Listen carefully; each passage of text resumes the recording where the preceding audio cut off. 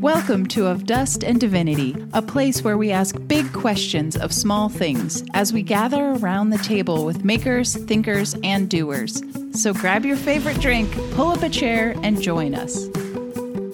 That's a good one. We can probably unpack that more, but I want to move on here a little bit and talk about, now you've turned me on to this book called The Unsettling of America. And I believe that's Wendell Berry. Is that correct? The author is Wendell Berry. Absolutely. Now you're taking a swig of whiskey, and it's very important that you do that right now. And I think you're trying to cue me. I'm listening to the Audible version, which is read, speaking of whiskey, by Nick Offerman. And it's just fantastic. What a voice to listen to for 12 hours. Oh my gosh. It's really great. Just have a fireplace going in the background and I'm there. And it's interesting because it feels like this book was written in a different time, but it's almost speaking to our time right now. And for folks that might be interested in this, I encourage you to go read it. I'm still working my way through it. It's so prescient, right? I think it came out in 1977. In the 70s, yeah. I mean, over 40 years ago. Yeah. And it's just almost prophetic in a way, I think. Oh, yeah. So much so. But I was walking along and it hit this one part, and I remember as I was walking, I stopped. I pulled out my phone and I texted you like this mind-blowing moment of this concept that he talked about, where he talks about the specialist. And I'd love for you to talk about that specialist and what that means and how that relates to maybe what you're doing. But you also mentioned generalists and kind of maybe compare those for us and talk a little bit about specialists versus a generalist. Yeah. Wendell he's an amazing agro philosopher and moralist, he's just a hoot to listen to. And his novels are a delight too, especially if you don't like any plot, but just care a lot about character. You got, and that's one thing you really got to sit in it. I think almost like a metaphor for farming. It's a slower pace that you got to kind of work your way into. But once you get in there, boy, you're kind of lost in the trees, And I feel like, I haven't talked to Wendell about it, and I wish I could just sit down, speaking of a fireplace with whiskey, I wish I could just sit down and have a conversation with him. But I read his works as being very intentional in that, almost in the Jesus sense of he who has ears, let him hear, right? He writes in a way that those who are too busy to pay attention to what matters aren't going to hear what he has to say about what matters. He's written to the listener who's ready to hear, and he knows that. And unapologetically, to the point where he doesn't even acknowledge it in any of the writing that I've come across so far. But it seems purposeful to me, and other people who know him better can correct me on our Patreon. Speaking of, jump in there, join our Patreon, tell me how wrong I am about Wendell Berry, and we'll probably send you some merch or something. Love it. But yeah, so this idea of an expert to me is a subset of kind of this larger framework, both in my approach to farming and to this podcast, and this idea of like creating a positive framework for exploration, right?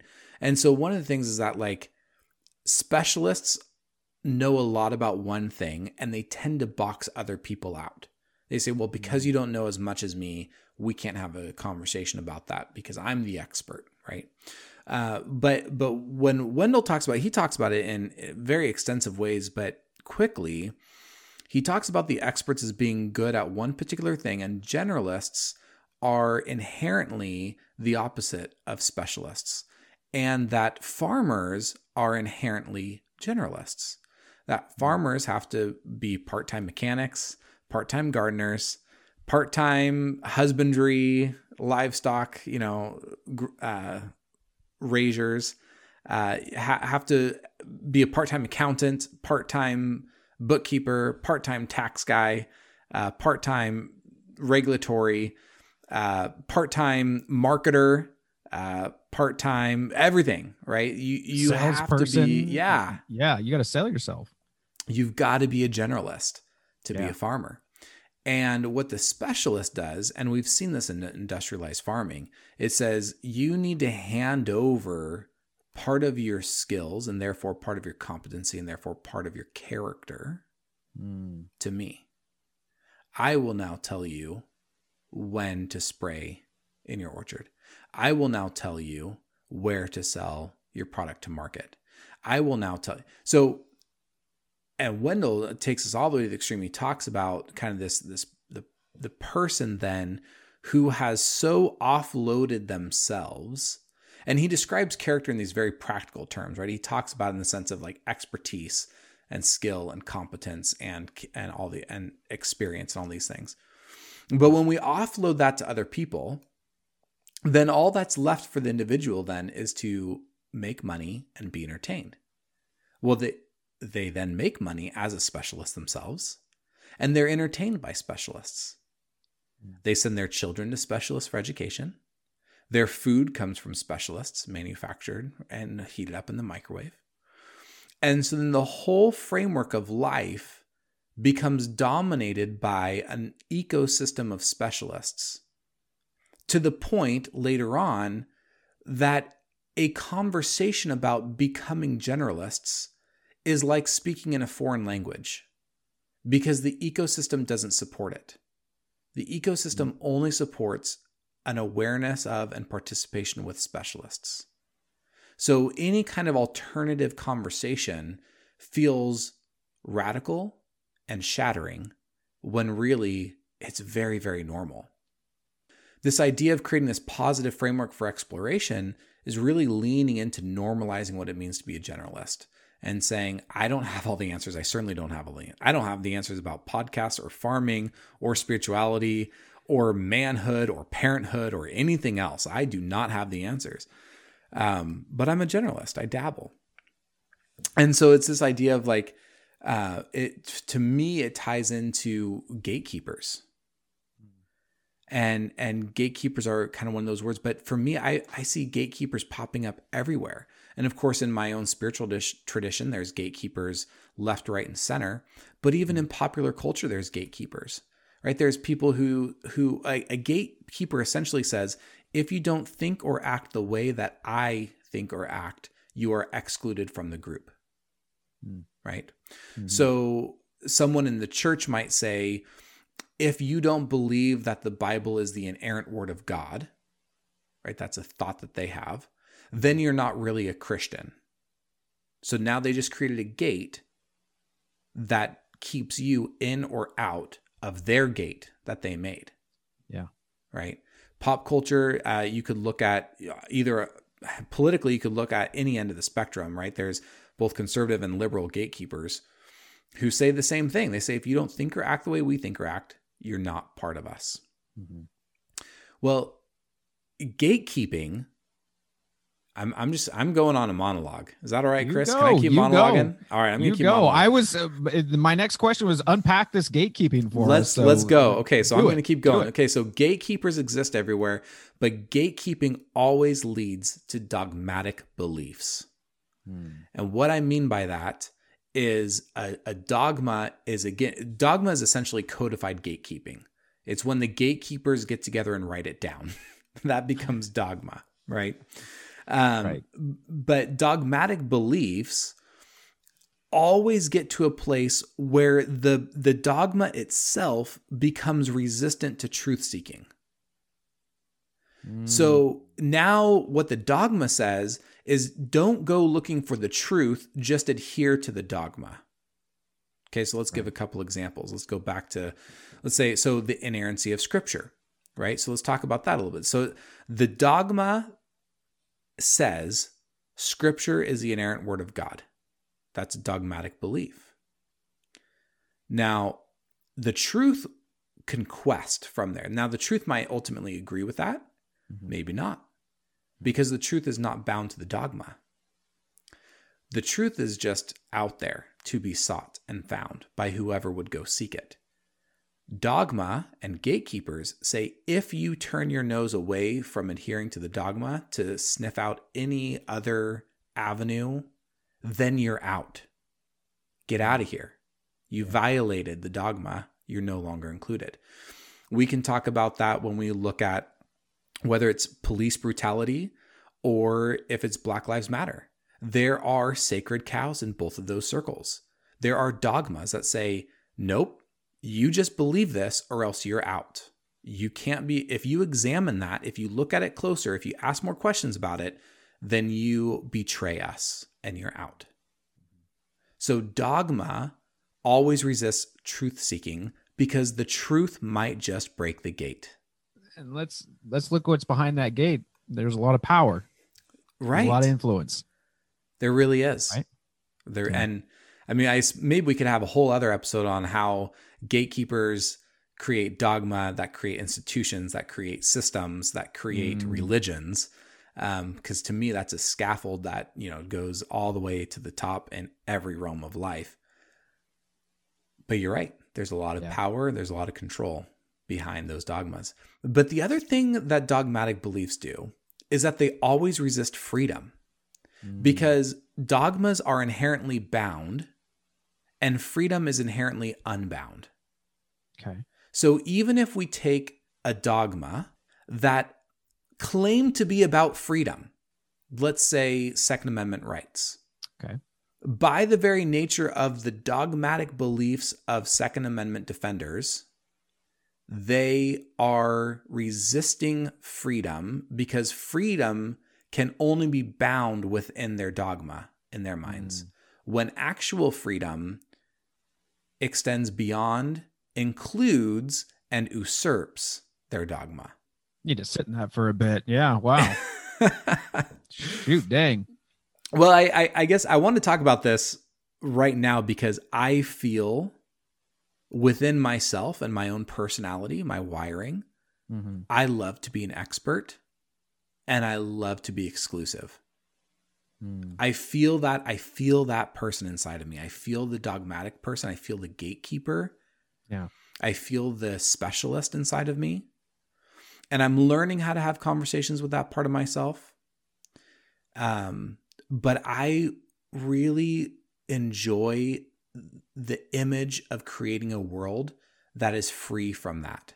And that's free from that part of myself. I want to step into a world where I am free from those parts of me. Yeah. And so for me, I want this podcast to be a place where there aren't silly questions, right? Because all of us learned something at some point. Yeah. Right? Chris, the fact that you know something I don't know, the only thing that tells us about is that you're a different person than me. It says nothing about who's smarter or who's more able or who's anything. It just says we're different people, which is the most obvious thing in the world. Yeah. And so I really want this podcast to be that kind of a place where you can hold me like to task on that, right? When you feel me start to gatekeeping and you feel me start to go dogmatic or you feel me start to play the role of the expert, that you can just be like, hang on, Caben, you poop in the same toilet. You put your pants on one leg at a time, fella. and hopefully then we can create a space that feels open and truth seeking to everyone listening. Well, and I told you, this is one of the things when we were prepping for season 2 that I feel like I actually journeyed with you in season 1 in that I would walk a lot and I would listen to the podcast for season 1. And it was an actual journey for me. And it's interesting that you bring up the point of dogma and asking questions, because there's growing up in the Christian evangelical Christian faith, very thankful for that in a way. And also there's a lot of fear that was baked into that. So the idea of asking questions is a very dangerous place to start for me anyway, because there's a lot of insecurity in there, right? Like, well, what if I just start asking questions and that just upends everything that I believe? And then what was the point of the last 40 years that I've been living? And my mind just goes down that trail. Yeah. And one of the things that I've appreciated about almost the safeness of this space is it's okay to ask some questions. And exactly what you said, it's okay if we're different people. And I don't have to draw the same conclusions that you do. And you don't have to draw the same conclusions that I do, but that's okay. And that we can hold space and have those conversations and still walk away like mutual respect, mutual understanding. And there's so many I told you this, I guess, last season, that just by hearing their opinion, it helped unlock some understanding of relationships that I have that are very close to me that I wouldn't have understood, and I wouldn't have gotten deeper insight had I not heard these conversations and had I not heard these questions being asked. So the idea of maybe it's going to be uncomfortable, maybe it's going to be a little bit painful to step out there. Please do. And if I can say anything, just what I'm learning from what these exercises that you're taking us through, the exercises of not being afraid to say, hey, let's acknowledge creation for what it is. Let's acknowledge creator, however you do that. And that's, for me, I'm learning to say that's okay if your expression is different than my expression. And we can talk about that. And there might be some things that I learn from you, and maybe you'll learn something from me, but at the end of the day, we're different people. And let's ask those questions and seek to understand. So I'm super excited about this. Anything that we should be looking forward to as we're kind of continuing this journey, Caben, as we're looking forward? Man, check us out, Ending on Time. So we've actually we've actually already recorded 4 guest interviews, which I'm super excited about. They're just really going to be fantastic, incredible people that you guys are going to be able to hear from on this podcast. And, I had an amazing group of guests in season 1, and I didn't think I could match it. And then here we are 4 in on season 2, and my mind is blown. It's going to be some really fun conversations. Again, if you want to know more about kind of Tenderly Rooted, our website is just www.tenderlyrooted.com. While I'm at it, I'll also say this podcast has a website. It's just www.ofdustanddivinity.com. Go there. There's show notes there. You'll find like references to all the books and stuff we've talked about, maybe some other clips. Importantly, also, there's that link into our Patreon, which we love hanging out and just getting in conversation with you guys. That's a great place to disagree with us, because we love having those conversations. And then there's also just bonus content, right? So there's going to be some recorded conversations where people give some pushback and challenge. There's a lot of ways for you as you're listening to this. If any of this is pinging on you, obviously, please leave a rating and review. Before I had a podcast, I thought, man, people are just selling me a line. Like, people are just looking to butter their own bread with my rating and review. Now that I'm producing and creating a podcast, I am realizing like it's not buttering my bread. It is the bread and butter. I mean, it's the thing that keeps the podcast alive. It really is important in the way that, the technological world and the algorithms have wired things. Man, if people listen to this and they think in their head that was cool, and then don't go leave a rating and review, then there's other people who aren't going to hear that it was cool, right? Who might want to. So absolutely jump on, however you listen to this podcast, it's everywhere. Just jump on, leave a rating and review. We'd love that. And then again, hop on a Patreon, let us know you dropped a rating and review. We'd love to just send you a thank you card and just let you know what our thoughts on that. And just, it'd be a great way for us to connect as well. So yeah, please do that. And then again, if you just hit that share button on however you listen to it, again, it's crazy with the algorithm, but if you're on however you're listening to it and you hit that share button from that source and send it as a text message or Facebook message to someone else, that does just miracles behind the scenes as far as helping other people beyond the person you sent it to find the podcast who would also enjoy it.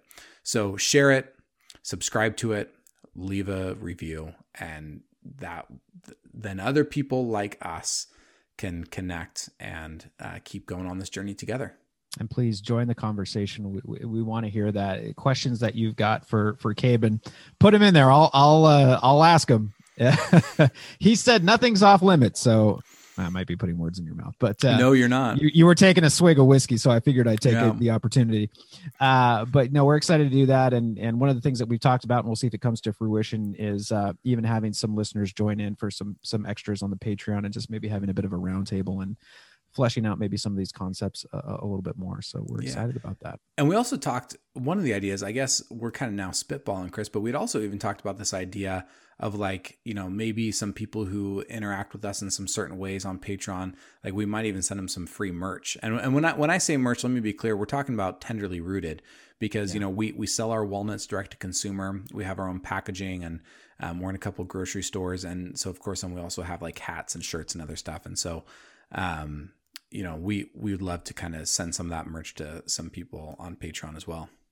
And I'll say it, if you're looking for a way to support small farming and farmers, this is a great way to do it. So, and I can tell you, my wife and we have had those walnuts in high praise. From, you want to know a crazy wife. stat, Chris?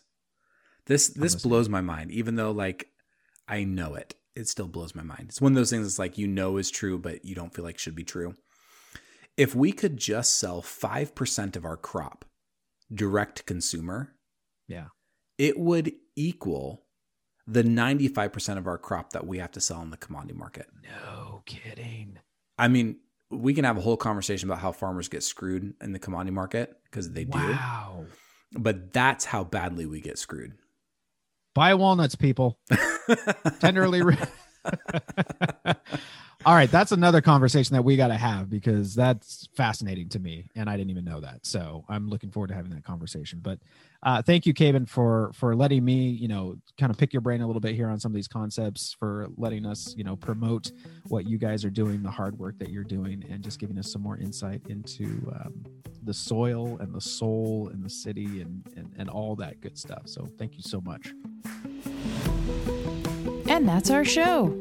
If this conversation was meaningful to you like it was to us, leave a rating and review so that more people just like us can discover this podcast and join the conversation themselves.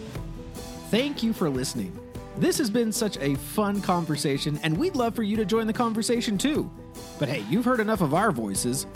For show notes or to connect with this community of seekers, visit us online at ofdustanddivinity.com. Partner with us on Patreon and get access to exclusive content, merch, and hidden perks. Go to patreon.com/ofdustanddivinity. Join our Facebook group of Dust and Divinity Podcast Community and engage with us on Instagram at ofdust_and_divinity. As you go through your day, remember these words of Rainer Maria Rilke. Be patient toward all that is unsolved in your heart, and try to love the questions themselves. Do not seek the answers which cannot be given to you, for you would not be able to live them, and the point is to live everything. Live the questions now.